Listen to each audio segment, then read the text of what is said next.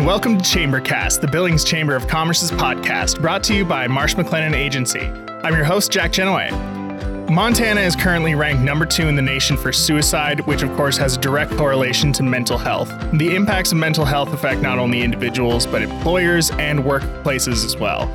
The topic of mental health and well-being in the workplace is becoming more mainstream and commonplace topic of conversation instead of something only talked about in private. My guests today are Melanie Schwartz of Upstream Strategy Partners. Good afternoon, Jack. Glad to be here. And Jennifer Reiser, the Chief Operating Officer of the Billings Chamber of Commerce. Thanks, Jack. Happy to be here too. Thank you. So, Melanie, first and foremost, what is your company? What is Upstream Strategy Partners? When did it start? What kind of goods and services do you offer? And where can people find you?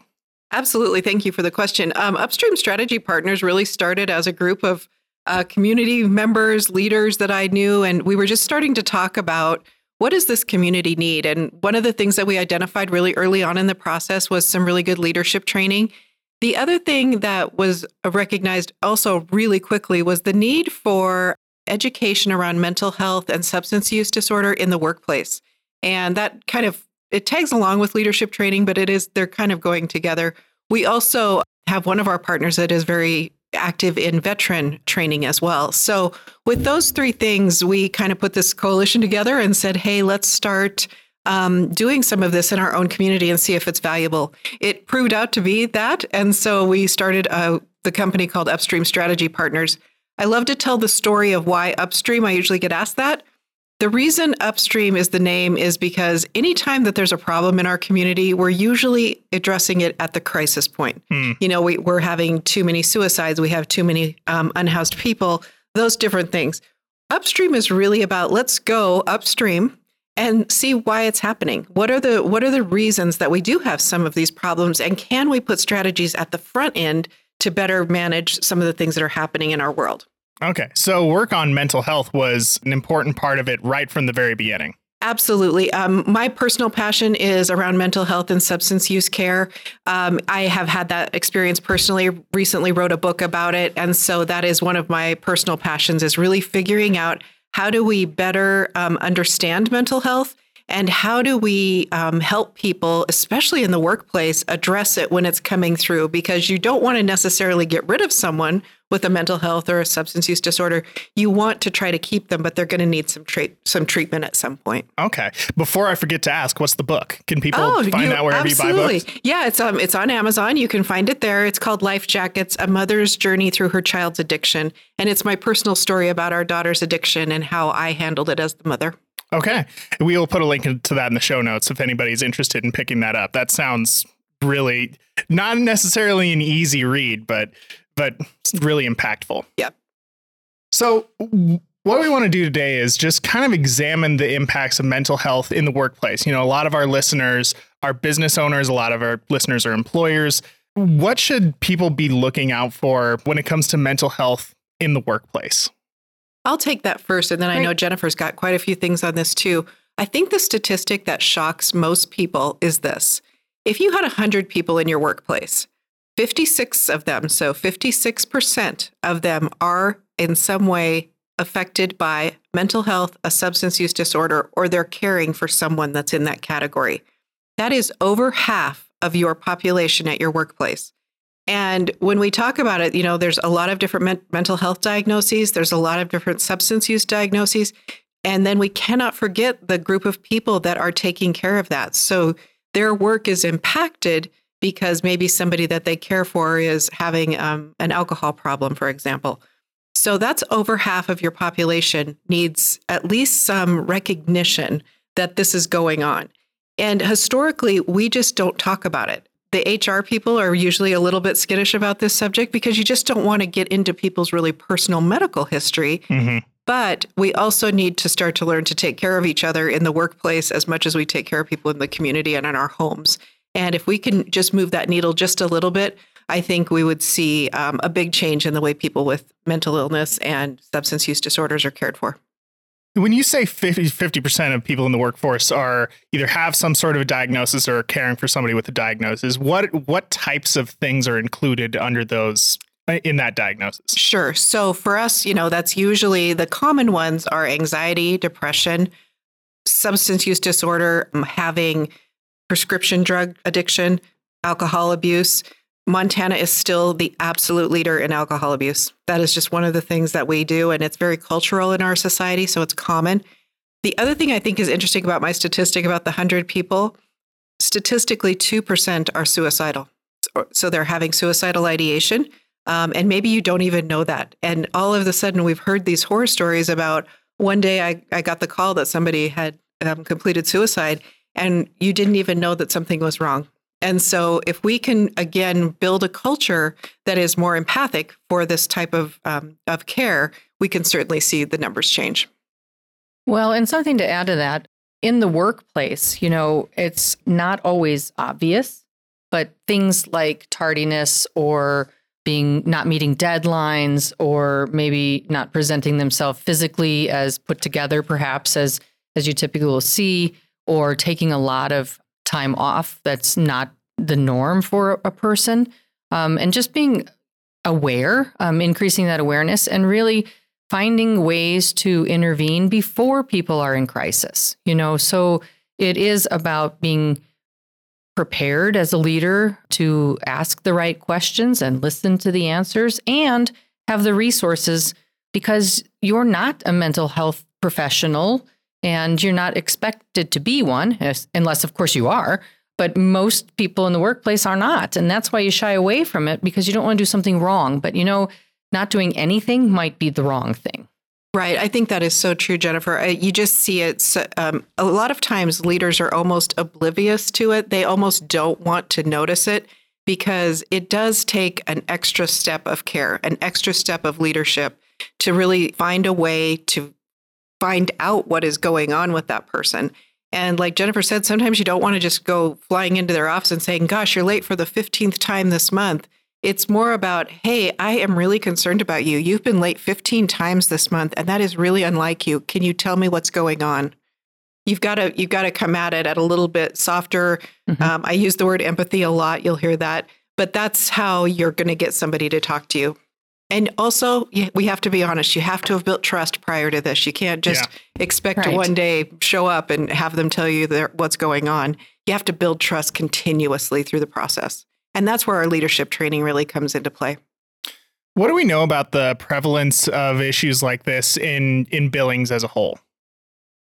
Well, I think Montana is usually where our statistics are. Sure. Billings is unique in the sense that we have a higher rate of mental health issues because we have more resources. A lot of people come here, especially out of like a criminal justice system. They end up in Billings because we have great resources. And that's a blessing and a curse, of course. We're really happy to have what we do, but we also realize that raises our numbers pretty significantly. The prevalence is interesting because so many people are now, especially post-COVID, are talking about their mental health. We didn't used to talk about, I'm feeling depressed or I have anxiety. Now it's almost commonplace in our conversations, which is actually very good for our society. If we can talk about that and also not have people stigmatize it, we're ahead of the game. Yeah, I think there's a little bit of a generational divide there, too. I know folks that are like my age or younger that are very open about talking about if they're on medication or something like that. People are a lot more open about that type of thing than they used to be. And I think the pandemic really did change things there. Agreed. Do we know, what about the changes over time? Are we seeing an increase in instances of depression and anxiety these days, or are we just noticing it more? You are seeing an increase in depression and anxiety, especially. And a lot of it came from the pandemic. I think it was the first time that our society had actually had this unknown in such a large scale. And it really took people that were maybe already on the edge of having anxiety and depression and made it even more severe. A lot of that has to do with isolation. When you isolate someone, especially if they've got the tendencies to be more of an extrovert, like to be in community, that is very hard on them. And that triggers the depression, anxiety almost immediately. Other things that happen, though, are the isolation, but also we've noticed the workplace as well. We are more isolated in the workplace. Even if we're in an office with a bunch of people, almost everybody has headphones on and they're kind of doing their own thing. And there isn't as much social aspect to work as there used to be. And I think that that's been causing some of those numbers to rise as well. The more serious, and I don't want to say more serious because anxiety and depression are very serious and can often lead to suicidal ideation. But when you talk about things like schizophrenia and bipolar, we're not seeing those numbers jump dramatically. We're just seeing more people talk about them and getting diagnosed and getting treated for them. Sure. So that's the difference. What about substance abuse? Substance abuse went way up. And the way that you know that is the numbers at the state level for alcohols purchased during COVID almost doubled. And so when you think about that, that's people going and purchasing alcohol, taking it home, which is another just huge red flag, whether, it's you and a spouse or a partner or just you by yourself. Drinking at home is always kind of one of those red flags we look at initially for potential abuse. I did hear during the pandemic, I won't, name any names, but I heard from business owners that told me that they did lose quite a few people to substance abuse, that people who left during the pandemic and then never came back because they had they developed some sort of really serious substance abuse issue in the interim. And he said it wasn't even just like, it was management level people 100%. that had that issue too. I think a lot of times this gets that we make associations that aren't necessarily there. People who, look like us, who, make all different kinds of money can end up with these issues. Oh, I think that is so true, Jack. And I think it's the one thing that we really need to look at right now. And it's one of the reasons Upstream Strategy Partners is kind of taking off is we now need to decide as a society, and especially with the workforce shortage that we're in, are we going to just eliminate the positions for people that are in a substance use disorder scenario? Or are we going to try to get them some treatment and some rehabilitation and retain them? I, of course, am leaning on the side of retention. And what we find is if a company starts to adopt a culture, we call it recovery friendly. If they start to adopt a culture where it's recognized, they're sent to treatment or they're getting treatment while they're still working, they become a very loyal employee. The numbers are almost 40% that people will stay in a position that they got help for their substance use disorder. Those numbers are amazing. And so in a society today where we're trying to retain our employees, oftentimes you need to look at those employees that maybe are suffering and say, hey, we're better off to help them right now. I think the other thing we always have to start with anytime I talk about substance use, it's a disease too. So if you think about that in the moral level, it's like if somebody came to you and said, I had cancer, you wouldn't fire them. If somebody comes to you and says, I have a substance use disorder, you shouldn't fire them. Now, their behavior can be a problem, and we understand that, and there needs to be some disciplinary actions or some boundaries put around it. 100% agree with that. But you don't have to just automatically say they're done. So you mentioned one already, retaining people and offering some stability there. What are some other solutions that we can start to look at to get, like you were saying, get upstream of this and start addressing some of these issues? Yeah, so I think some of the things that we should be looking at is if you look at substance use disorders in people that are maybe 25, we probably knew they were going to have trouble when they were 16. And that comes from their childhood experiences, genetics, all of these different things that are in play. So if I had my way, we'd be doing prevention really early in probably junior high, early high school. That's where you start to see some of these symptoms come out, some of the genetics come out, and also their environment will start to impact whether they go into using substances or not. So my idea of prevention is starting there.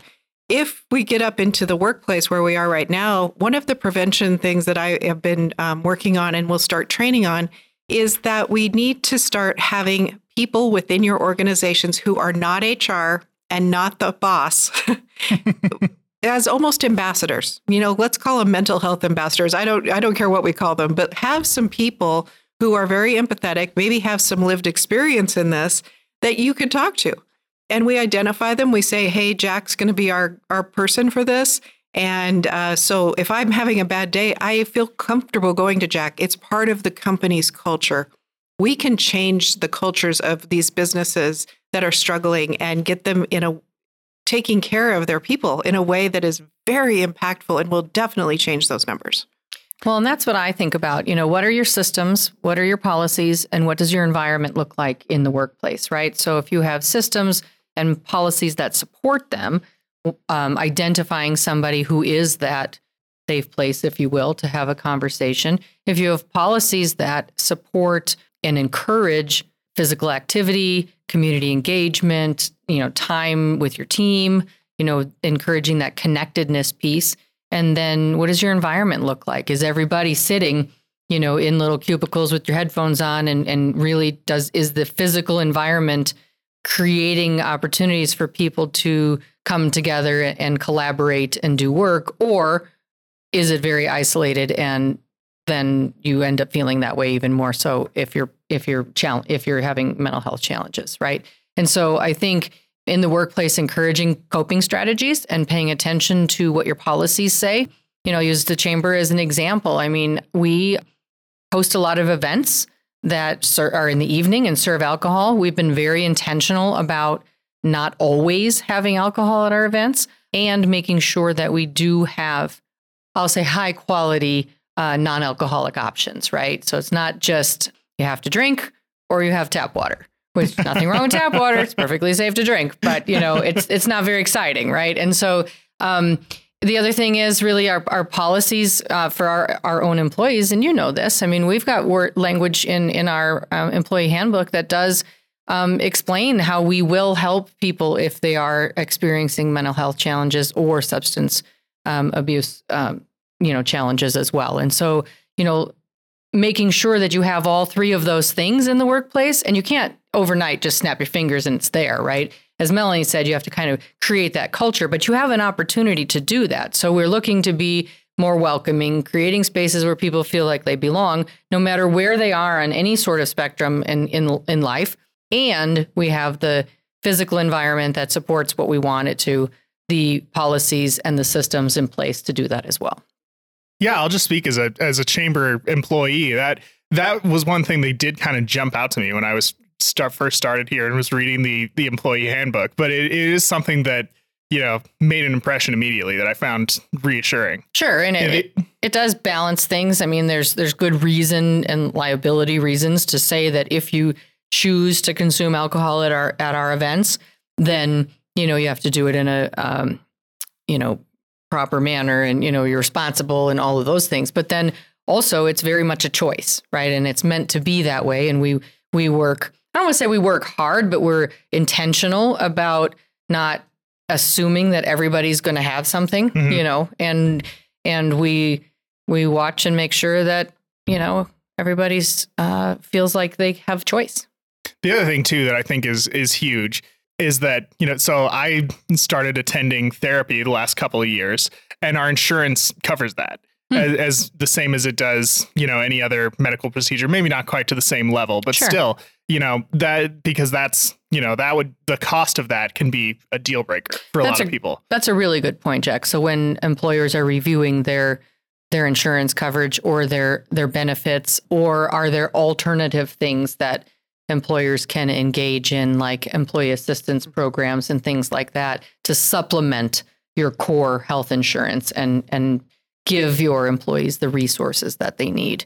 And it can be, sometimes the resources they need are just some time to go take a walk, or, encouraging looking at overall health and well-being, focusing on those positive things. We've engaged Healthy is Wellness here at the Billings Chamber to allow our employees that want it, we're not requiring people to do it, but to work on things to be more physically healthy, which also leads to positive mental health as well. Mm-hmm. I think that's a really interesting point, and I think it's going to change in the workplace in the next probably 10 years. I think EAP used to be it's kind of the buzzword. It's the Employee Assistance Program, and it's as part of your insurance. And it was always kind of this dark secret who was using EAP. There was always this paranoia that my boss knew, and really they don't know. I mean, EAP is actually very confidential. They just know somebody accessed it. They don't know who it is. People are using it. The rate people are using EAP is 7%.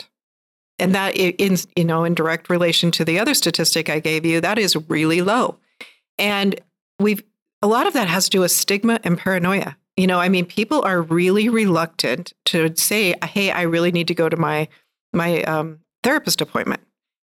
To your point about generationally, though, your generation is very much saying that, and it's very, very accepted. And so we're really trying to come along, the next generations or the older generations come along with that. It's challenging for them. It really is. I talk to a lot of boomer bosses that just don't get it. They do not understand why you would have to take a therapy break on every Tuesday at 1:00. Whereas, back to my cancer example, if somebody was going to chemo every Tuesday at 1:00, it would be no big deal. So we just need to balance that out and make it more acceptable. The Billings Chamber invites you to the Ag Celebration Banquet presented by Yellowstone Valley Electric Cooperative, January 26th, Metro Park Pavilion. The Ag Banquet is for learning, appreciation, and recognition of the ag industry. Go to billingschamber.com to register. Thanks to our sponsors, Yellowstone Valley Electric Cooperative, Stockman Bank, C&B Operations, Ide Bailey, Ag West Farm Credit, KGHL, Komatsu, Billings Sign Service, Running Our Equipment Repair, and Agro Liquid. Register now for the Chamber Ag Appreciation Banquet, January 26th. Jennifer, you and Kathy recently completed a mental health/suicide prevention training. Can you tell us more about, what that entailed? This will be the first time I've really heard the update about it. Yeah. We recently became mental health first aid instructors, certified instructors. Kathy Greider and I both did. And that is through the National Council for Mental Wellbeing. And really, mental health first aid is an early intervention kind of public education program. And it really teaches adults there's a youth program as well, but we're focused on the adult one, how to recognize the signs and symptoms that suggest a potential mental health challenge. It also helps teach people how to listen non-judgmentally, as we talked about, give reassurance to a person who might be experiencing a mental health challenge, and then ultimately how to refer a person to appropriate professional support and services. Back to I'm not a mental health professional. However, if I know who they are and what services are available, and I recognize challenges in an employee, I can help bridge that gap and encourage and direct them to somewhere to get some help. So Kathy and I, as part of our workforce development work here at the Chamber, will be conducting some mental health first aid trainings this next year in 2024. One will be included in the professional development series that launches after the first of the year, probably be not until the spring version episode of that. But so mental health first aid training, again, we understand what first aid training is, right? We've gone through that here.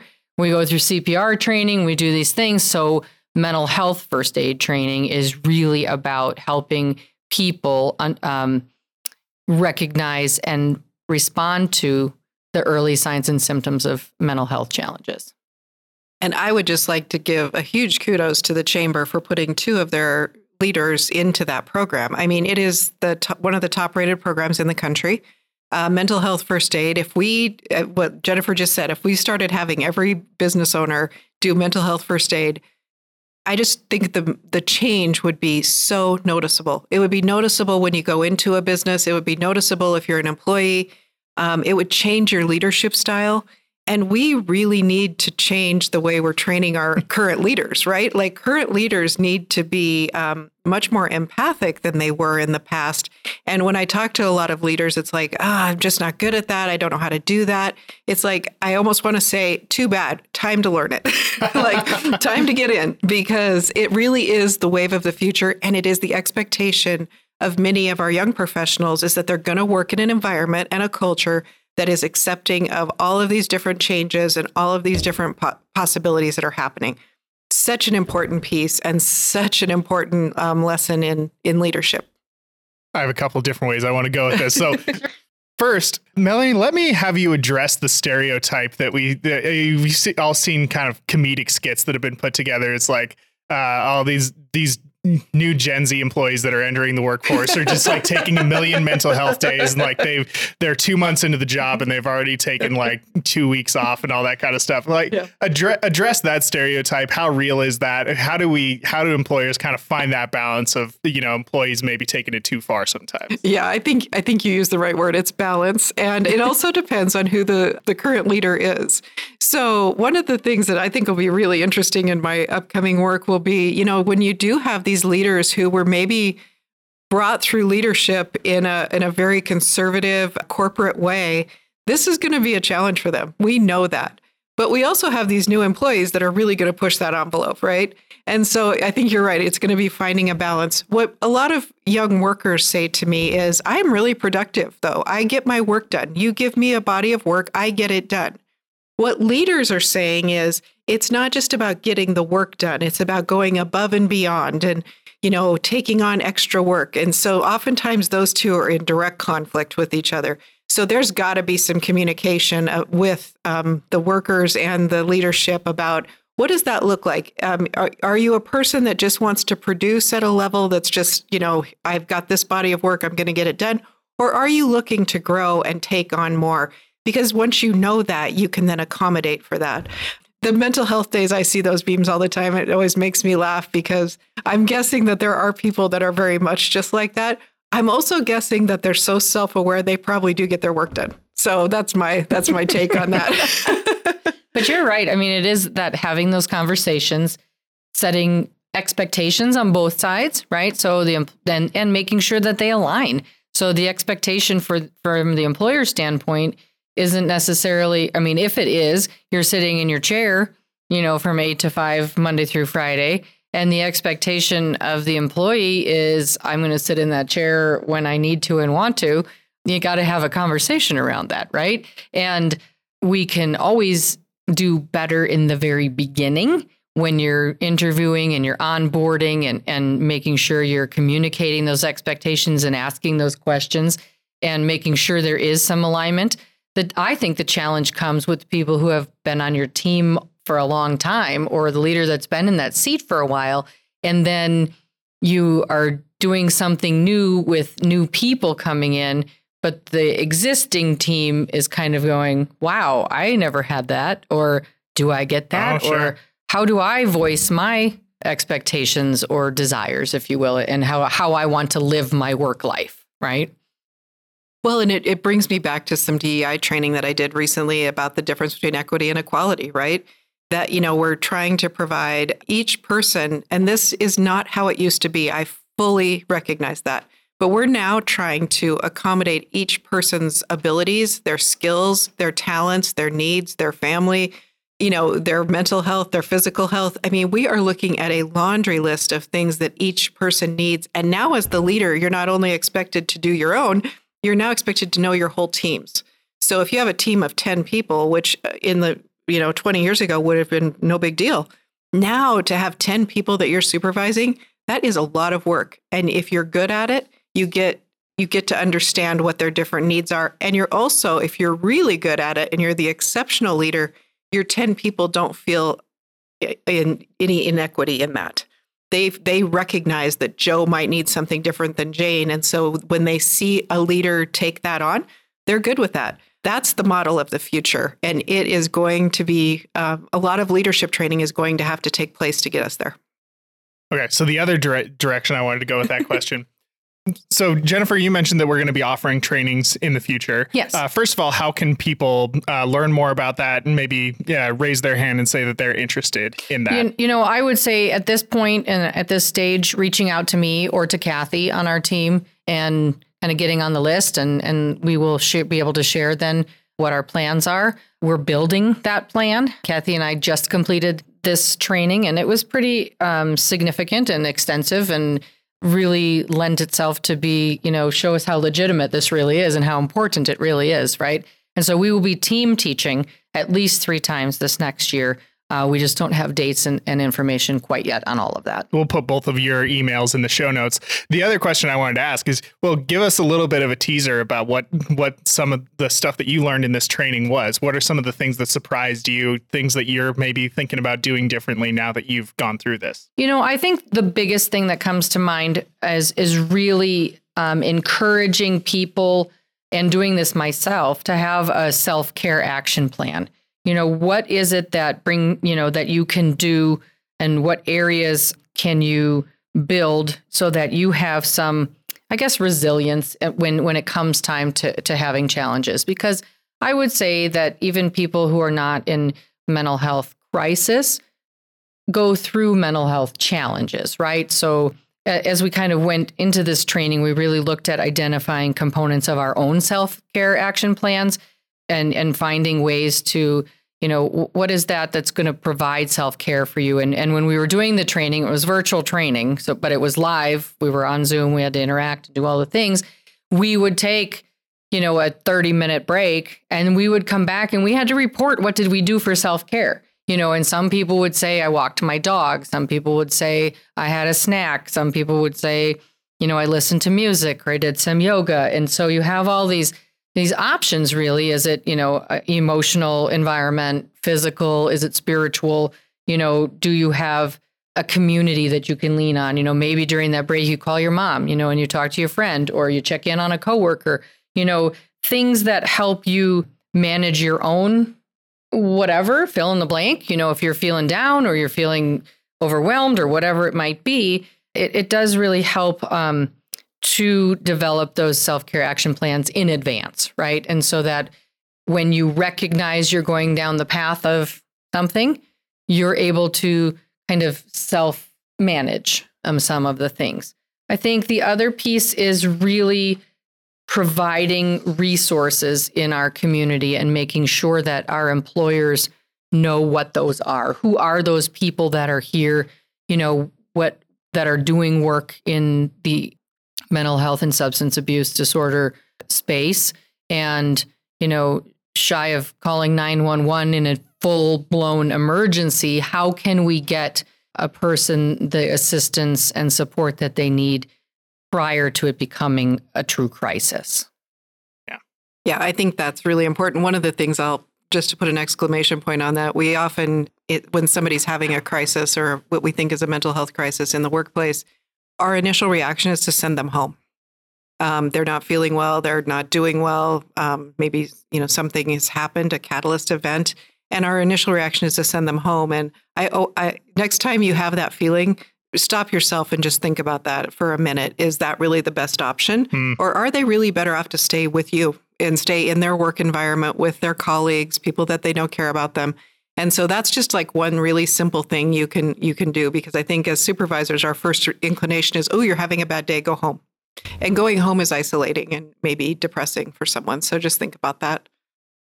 Yeah, that's a good point. So speaking of crises, there's a couple things that I really wanted to get into before we wrap up. As I mentioned at the top of the episode, Montana has a very, very high suicide rate, unfortunately. What's being done about suicide prevention in Billings? Are there any efforts that we should be more aware of that we can support? Well, I think everybody really is trying to do the very best that they can. I think that there are a lot of organizations that address suicide prevention, but maybe they're addressing it as part of another program, mental health. Both hospitals, Rimrock, we have lots of good organizations around our community that are addressing suicide prevention. The challenge with suicide prevention is this: we often do not know until it is too late. And that is where, when we talk about prevention, you really have to go way upstream, if you will, because you really have to get to the core of why that person is feeling that down, that hopeless. And so that will take a lot of work from everybody, not just your healthcare providers. That's going to take work from family, from the schools, from, your workplace, obviously. One of the trainings that we recommend that addresses suicide prevention directly is called QPR. And just like we were just talking a minute ago about CPR, most people should also know QPR, and they should also have Narcan training. QPR stands for Question, Persuade, Response. And what it is basically, if you see someone and you even have an inkling that that's what's going on, you go through this very simple process and you resource it quickly. And, most people aren't qualified or feel like they're qualified to handle a suicide scenario. So we need to get them to the next best resource as quickly as possible. Sometimes that is an emergency room, and we have to not be afraid of that. If you saved someone's life, that would be worth it. Oftentimes the person is like reluctant because they're embarrassed or, they don't want to admit it or whatever, but we really do need to do that. Jennifer, are there any chamber members that offer resources related to mental health, suicide prevention, anything like that? Yes, a lot of mental health and wellness treatment and training professionals that are chamber members. You can look at our directory and get a comprehensive list. But a couple that come to mind are Shifting Sands. NAMI Billings, which is the National Alliance on Mental Health or Mental Illness, Chinook Horses. And then we have a number of counselors and therapists that are chamber members as well. I would also say that Riverstone Health has a suicide prevention specialist on staff and is a good resource there as well. Melanie, are there others you would like to mention? The one thing that I would like to mention is the resource that we have statewide is 211.org. If you go there, it shows all the different resources for the state. And you can start to put in your really specifics, like you can put in Yellowstone County, I live in Billings, and I'm looking for a licensed addiction counselor, and it will just give you that list. So it's a really amazing resource. And it's meant for kind of non-crisis. So I'm like looking for a therapist or I'm looking that. If you get into a crisis situation, it's 988. And that's just like calling 911. So you can call 988 if you're having a mental health crisis, and they will get you to the right resources right away. Can you just dial 211 and get that information as well? No, I don't think you can dial 211. Okay. It's interesting. You can dial 988 and get a crisis line. But you have to go to the website on 211. Yeah. And speaking of the 988 number, that's a good reminder. We actually did do an interview with the folks that are putting together the crisis response unit. We'll link that in the show notes as well. That's a really great program. It's coming out soon. Amazing. Yes. We're really lucky to have it in Billings, by the way. The other sort of timely question that I wanted to ask, so we're at the time of year where days are very short. Seasonal affective disorder is a real thing. Can you share with us any tips of, combating that? Yeah, I'll share a personal story on this, Jack, because I have seasonal affective disorder. And I have a lot of, I don't want to call it PTSD, but maybe that's what it is around the holidays. Our daughter that had the substance use disorder, it seemed like she always had the crisis during the holidays. And I started to really grow this dislike of it. I dislike this time of year. It's always very hard for me. But as I've learned about it and I learned why it's happening and what's going on, I have also learned about what do I need to do for self-care during this time of year. I think sometimes you just have to be so intentional about doing something for yourself when you realize you're slipping into that spot. And I think a lot of people just pass it off as, I just hate it because it's dark. When in all actuality, you probably are affected by it in a negative way. So there's light therapy that I know a lot of people use. It's really important to be out in nature and out in the outdoors at some point, really hard because you have to completely adjust your schedule to be able to do it during the daylight, right? Mm-hmm. But I think it's just, I think about it a lot more than I used to. I used to just pass it off and pray for November and December to be over. Now I kind of think about what should I do to make this feel better and to make it not so dreary for especially the daylight piece. Sure. And I do think that there are professionals who can help develop treatment plans, but the self-care piece really is important. It's getting outside. It's making your environment brighter, opening your blinds, opening your windows. Even if it's cloudy outside, it's going to be brighter outside than it is in your home oftentimes without that natural light. It's about developing normalizing sleep patterns, not allowing yourself, even though it's dark early and stays dark longer, to stay in bed and not move, and exercising regularly, whatever that means to you, whether it's taking a walk or it's, going to a gym or it's joining a class. All of those things can really help kind of keep you on track during this time of year. And I will also say, as Melanie so gratefully shared with us challenges that she's had, I think, there are groups and support groups and things in churches and clinic and through others that, there are Blue Christmas services and things like that, because it does help us recognize that the holidays are not always a happy and joyous time for everyone. And I think that's it's an inclusion piece, right? Mm-hmm. It's important to recognize that we don't all celebrate the same way, but we also don't feel exactly the same way about this time of year. Yeah, very, very true. I just can't say enough about that, about self-care. There's also some amazing studies being done around sleep, and I think we've all been reading them online, but they're really getting intense on how much sleep you need, when you need it, how regular it should be, getting yourself in that routine. Just doing some amazing things for people. So that's great. Yeah. Was there anything that you really wanted to touch on today that we hadn't gotten to? Yeah, I have one thing that I would love to add. Upstream Strategy Partners, as we get started and start moving, will also be offering trainings and all of that. So please feel free to get a hold of me. But one of the most exciting things for Upstream is in October of 2024, we are going to bring a behavioral health summit to Billings. And it will be kind of a first of its kind in the sense that it really is a hot topic right now. A lot of people are interested in it. They want to know what to do. They want to learn more about, what is self-care? How do I handle mental health in my workplace? All of those different things. So we're going to do a 3-day summit in October and talk about that. And so for chamber members, that will be a tremendous opportunity. We have one whole day donated to or dedicated to learning about industry and how you can make your workplace better. So that's like a whole day. And then we'll have a more traditional conference day that'll have keynotes and breakouts and all of that. And then we'll have a day of learning for the professionals that want to get their continuing education. But just something, put a save the date on your early October for that. Okay. Yeah. I'm sure you don't have anything up on a website don't, yeah. or anything It'll like be up that on yet. January 1. There'll be a save the date. Excellent. Register now for the Billings Chamber's 2024 Encore program. Through our unique programming, we focus on both personal and professional growth and explore current issues facing women in leadership roles. Participants enhance their own leadership skills through a combination of structured workshops, small group discussions, and opportunities for networking and connection. Portions of our programming are designed specifically around class members' interests and needs. Register today at billingschamber.com. Well, that was a little bit of a heavy topic, but very, very important. Yes. So before we wrap up today, I just kind of want to ask a few lighthearted questions related to nothing else that we talked about today, except for maybe the holiday season.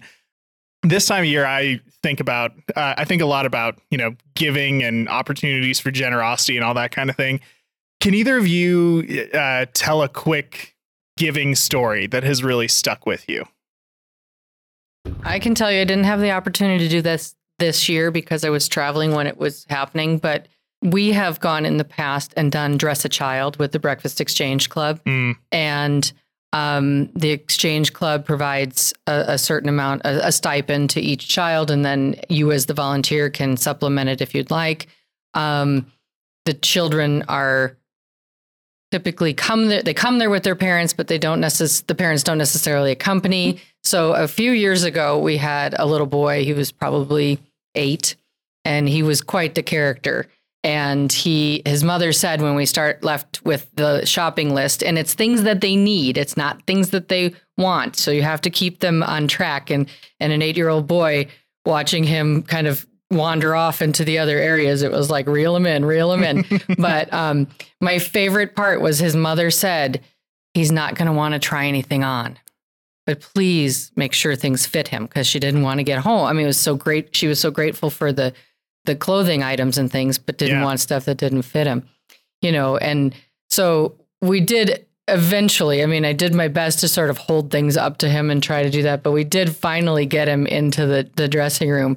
And the stories that he told us and the things that he would say, we would say, well, mitten or gloves aren't on your list. Do you have some? Well, yes, I don't really know where they are, but my mom probably does. I mean, just having that individual interaction was so much fun. And to know that you were able to provide that one for the children, but also to help their parents be able to put, new clothing on them was such a joy.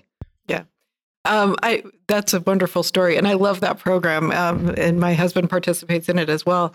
The story that I think about, and this probably isn't as joyful as Jennifer's, but I think about, I've been a couple of times where people have had to be in treatment or in care during the holidays, and how challenging that is, because it's like the first time that maybe they're sober during a holiday season.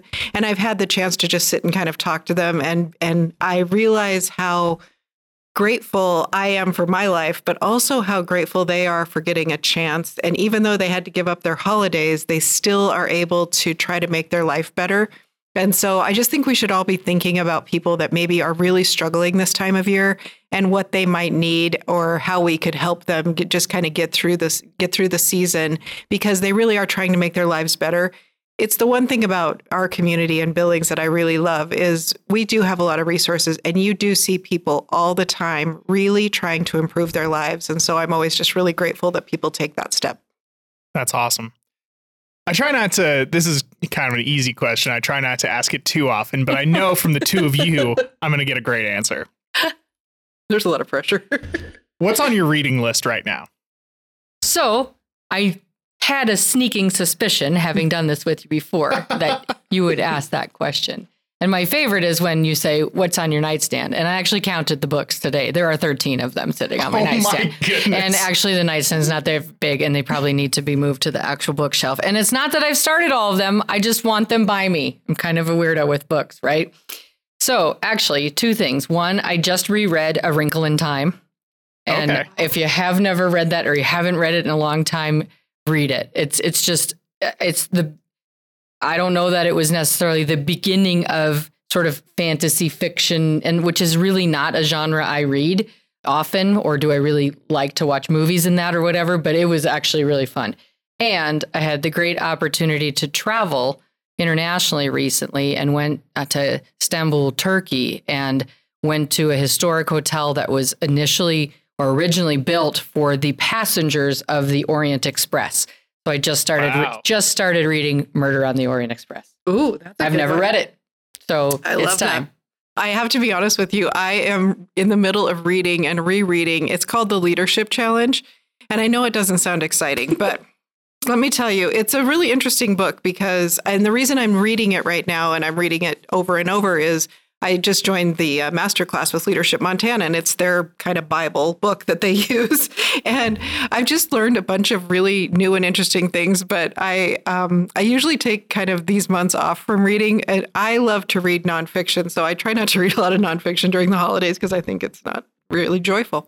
But I have to tell you, though, this is a funny story. I was at Target yesterday, and they have this display of all the little golden books, and I grabbed like my top 3, and I'm going to give them to my kids. So like the Pokey Little Puppy was in there, and Are You My Mother with the Dr. Seuss one. Yeah. And so I grabbed those and I read them last night just because it was super fun. It's like you don't remember them as vividly. And now I'm like, oh, the kids are going to love this. And my children are in their 30s. So that's going to be fun. Nice.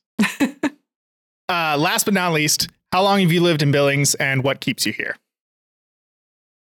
I've been here I was born here and then left and went and lived in Sheridan, Wyoming for most of my years through high school. And then I came back here.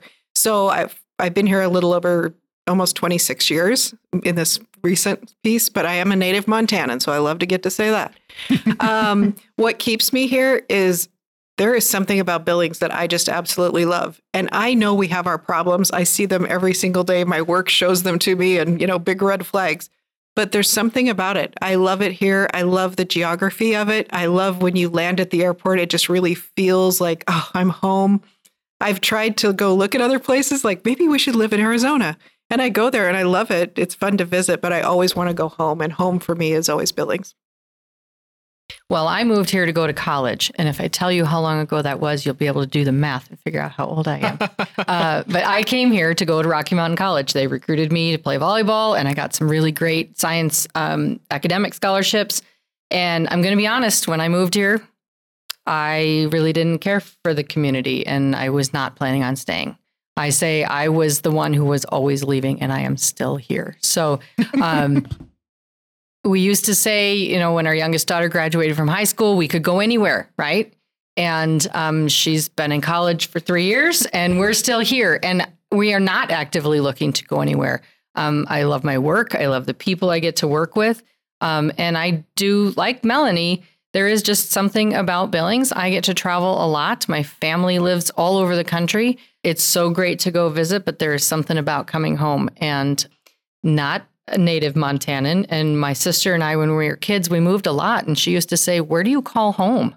But now I figure, since Billings has been my residence for more than half my life, Billings is home, right? Yeah. And so, of course, all communities have challenges, but Billings is still the size where you can have a seat at the table to make a difference.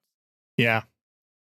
Right. Well, thank you both so much for your time today. Thank you for the work that you're doing on this. I know I learned a lot, and I hope that we're able to help some people with all of this too. Thank you so much, Jack. Thank you very much to Melanie and Jennifer for joining us today, and thank you very much to Marsh McLennan Agency for sponsoring this podcast. If you would like to suggest a topic or ask a question, please feel free to email us at podcast@billingschamber.com. And thank you all for listening. We hope that you found this episode helpful, and we hope that you all are well this holiday season. Merry Christmas, everyone.